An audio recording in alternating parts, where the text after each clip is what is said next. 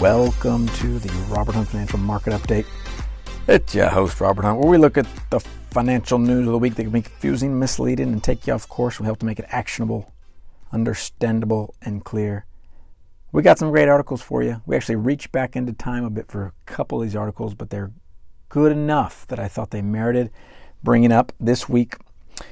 A June 18th Wall Street Journal article headlined, "Boomers got hooked on stocks, now they can't let go," referring to the baby boomer generation and their equity allocation. Important for us to discuss. Another article headlined, "Short sellers," people who are betting the market goes down, have lost $120 billion betting against the U.S. market. That's been powered by the AI boom. A fun little article about, this is a June 26th article about Mr. Warren Buffett, one of our favorite stars of the show. Frugal billionaire Warren Buffett drives a 2014 car and looks for hail damage deals. I just fell for the clickbait and hope you will too. And then some fun data that always bears looking at when we can be captivated by short-termism. So we're going to look back to 1801 to present in various asset classes and learn what we can learn. At the top here, Wall Street Journal by Hannah Miao and Amina Niasi.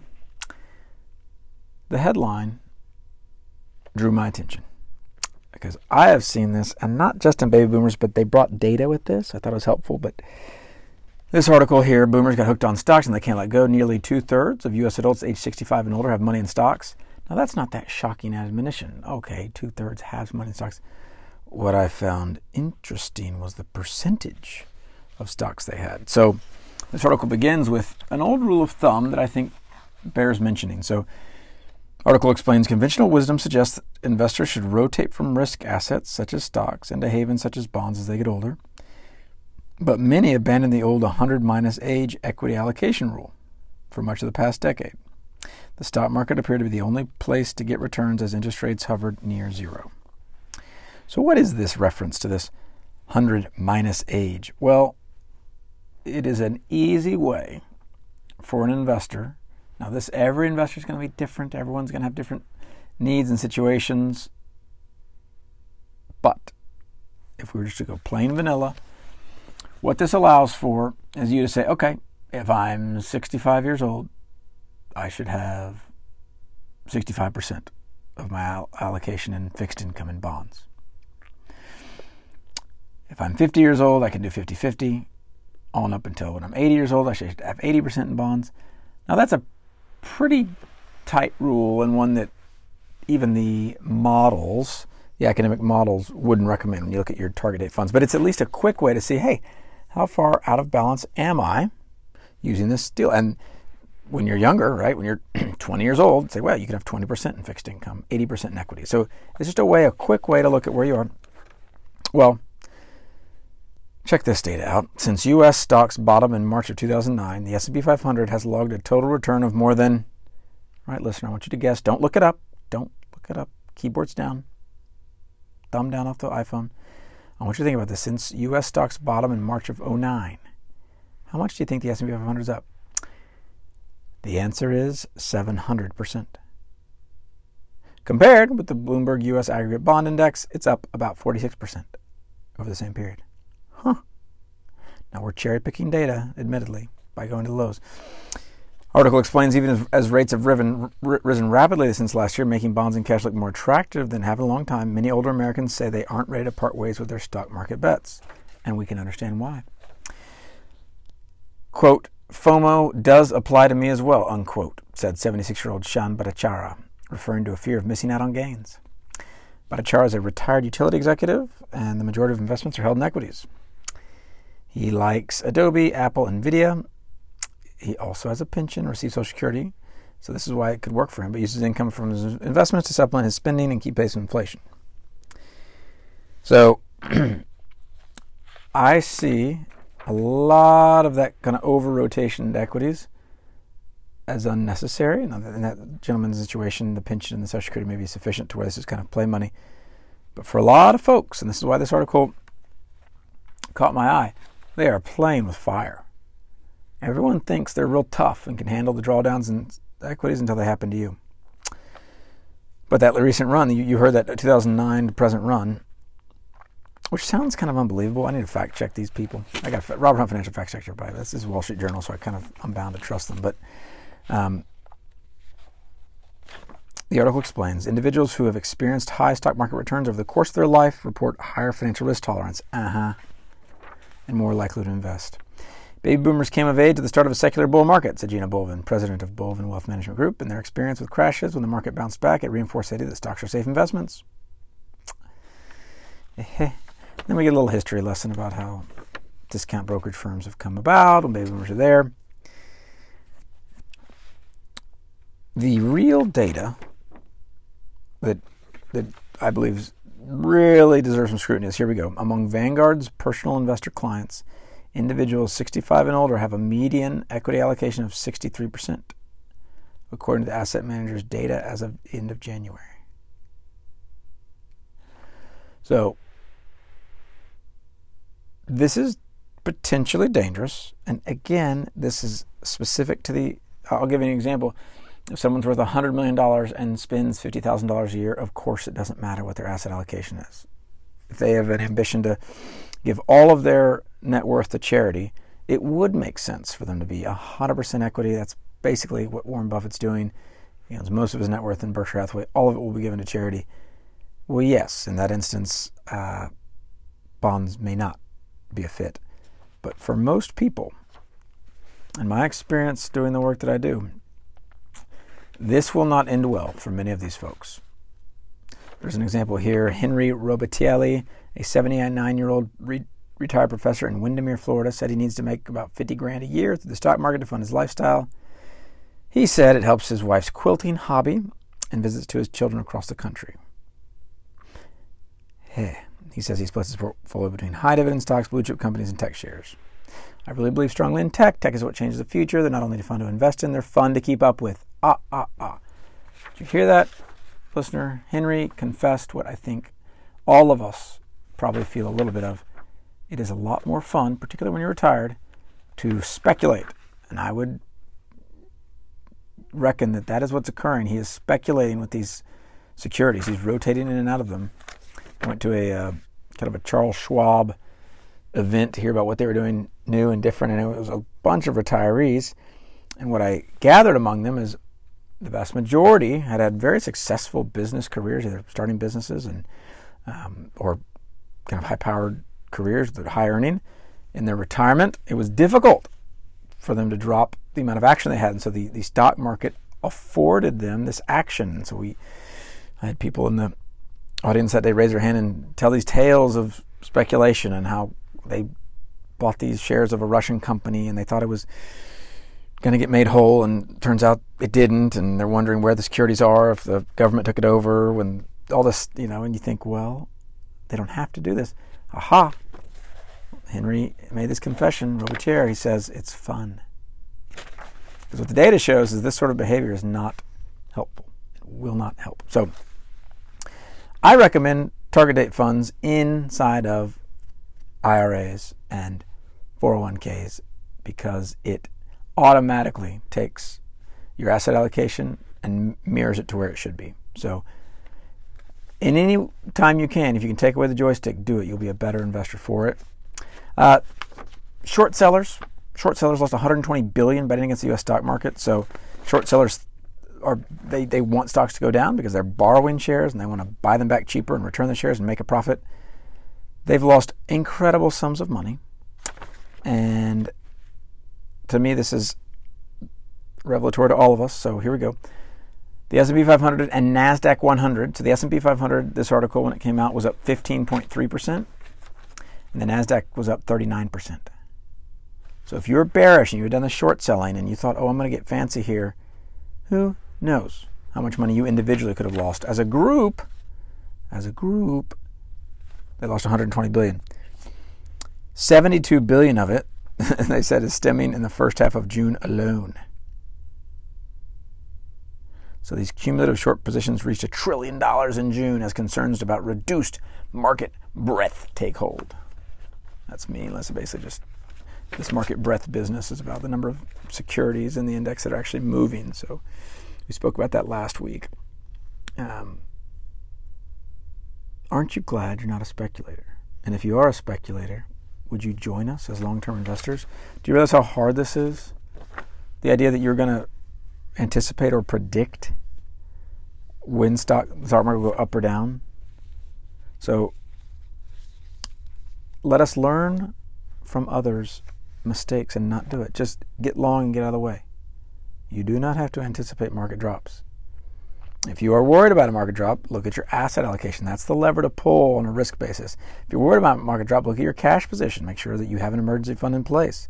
If you're worried about a market drop, look at what sort of bond portfolio you have or don't have. That's the way to handle that, not by betting against stocks and potentially losing a great deal of money. So, and then kind of a fun article, kind of a personal finance spending article, but frugal billionaire Warren Buffett drives a 2014 car and looks for hail damage deals. I was so curious. What is this hail damage? So he drives a 2014 Cadillac XTS. This is not in the article, but maybe it is. But he also lives in his original home in Omaha. And the article explains Buffett's frugality and minimalist mindset have been key factors in his tremendous success as an investor. His ability to seek value in all aspects of life, not just business and investments, has shaped his distinctive financial philosophy. So he revealed to Forbes in an interview that he drives about 3,500 miles a year. So he decides there's no reason to place his car. But his daughter, Susie Buffett, shared in a BBC documentary that it gets embarrassing for her, and ultimately he will buy a new car, Mr. Buffett, when his daughter will push him to do so. She will say, quote, "This is getting embarrassing, time for a new car." So Buffett's quote was, "I have everything in life I want. It's a very simple thing. If there's anything that money could buy that I wanted, I would do it this afternoon without hesitation." And it reminded me of a interesting podcast between Lex Friedman and Mark Andreessen, where Friedman was making light of Mark Andreessen, this famous venture capitalist, partner at famed venture capital firm Andreessen Horowitz, developed the Netscape browser, sold it for billions, but has also been on the Facebook board. He's done very well. Andreessen had an interesting quote that mirrors what Buffett's saying. In effect, money should be not used as a tool for happiness. And he was referencing this consumption idea, but it can be a tool for satisfaction, meaning impact or accomplishment or work or service to others. And so I felt like this was a good reminder amidst the deluge of advertisements that we receive, and it's tough for us to quantify those. I think you've probably seen those studies that show by the time a kid turns 18, they've probably seen like a year's worth of ads or something. I'm making that up, but it can't be too far off. It's good every now and again to get a reminder that you don't have to buy stuff. You don't need to do it. It's optional. Buffett references safety, and so of course he said he bought this 2014 XTS because it had airbags on both sides. That was his big thing, getting airbags on both sides. Well, pretty sure that's standard today in 2023. But a lot of the times when I'm working with folks and we're sitting down and we're talking about how to enhance their personal finances, where they want to go first is their brokerage account or their IRA or their 401k or a private deal, or they want to maximize rate of return. They feel like that's the lever for them to pull. And many times it is. Not in the way they think they should. Usually I'm pulling that lever. We're going all index funds. We're selling stocks that we can in a tax-efficient manner, and we're getting you at all the high-price stuff. And we're pulling you from Big Bank XYZ, and we're taking you to Vanguard or Schwab or Fidelity. Those are the levers I pull. Oftentimes, while those levers are very important, they're not the most important. What's going to be most important, and Buffett doesn't mention this because he doesn't have to do it, is actually coming up with a plan for your money every month. And that's called a budget. I like the software YNAB, acronym you need a budget, ynab.com. What it'll help you do is align your values with your spending. Now, Warren Buffett has done that kind of probably in his head. He's a savant. But you can do that too. And that may mean you get the new car. That may mean you don't. But be sure you're not letting the new car or I'll call it mindless consumption, get in the way of much bigger goals, much bigger dreams. I think you will not be happy when you look back and see all the stuff that ultimately winds up in the landfill. And then, can't harp on this enough. Every sermon needs to get preached at least once a quarter. Saw this data on Twitter and lifted it. In 1801, if you put $1 to work, $1, and you invested it in just the US dollar, kept it in cash, kind of buried your talent, as it were, in the field, or you bought gold, or you bought treasury bills, treasury bonds, or stocks. What do you think that $1 turned into? This is 1801 to present. Now, I'm a little suspicious, as you should be too, about a day that goes back to 1801.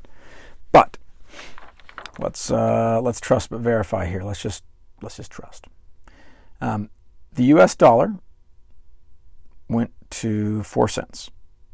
So it started at $1, and from 1801 to 2021, it's now worth 4 cents. So it lost every year negative 1.4%. Rather, it lost 1.4%. It's called inflation. So if you stay in cash, if you are an investor and your long-term strategy is cash, the odds are ever not in your favor. Next best was gold. If you bought $1 worth of gold in 1801, it became worth $4.06 in 2021. Not that great, kids. Not that great. You got a quadruple. And you had to live longer than any human who's ever lived on planet Earth to get that quadruple. $4 at an annual rate of return of 0.6%. Next up, here we go. Treasury bills. These are shorter duration treasury instruments. You went $1 turned into 245. Okay, pretty good. Relative to the gold and the dollar. Treasury bonds, longer duration. 30-year. These are longer duration U.S. Treasury bonds. $1 turned into 2,163. At an annual return of 3.6% for the bonds, 2.5% for the bills. Now here's the kicker. Here's the drum roll. Where do you think stocks ended up? Your $1 in 1801, $2,334,920. I read that right. That's not a typo. $2,334,920. Now, what game do you want to play, class? Stocks, bonds, bills, gold, U.S. dollar. I'll play the stocks game. Thanks.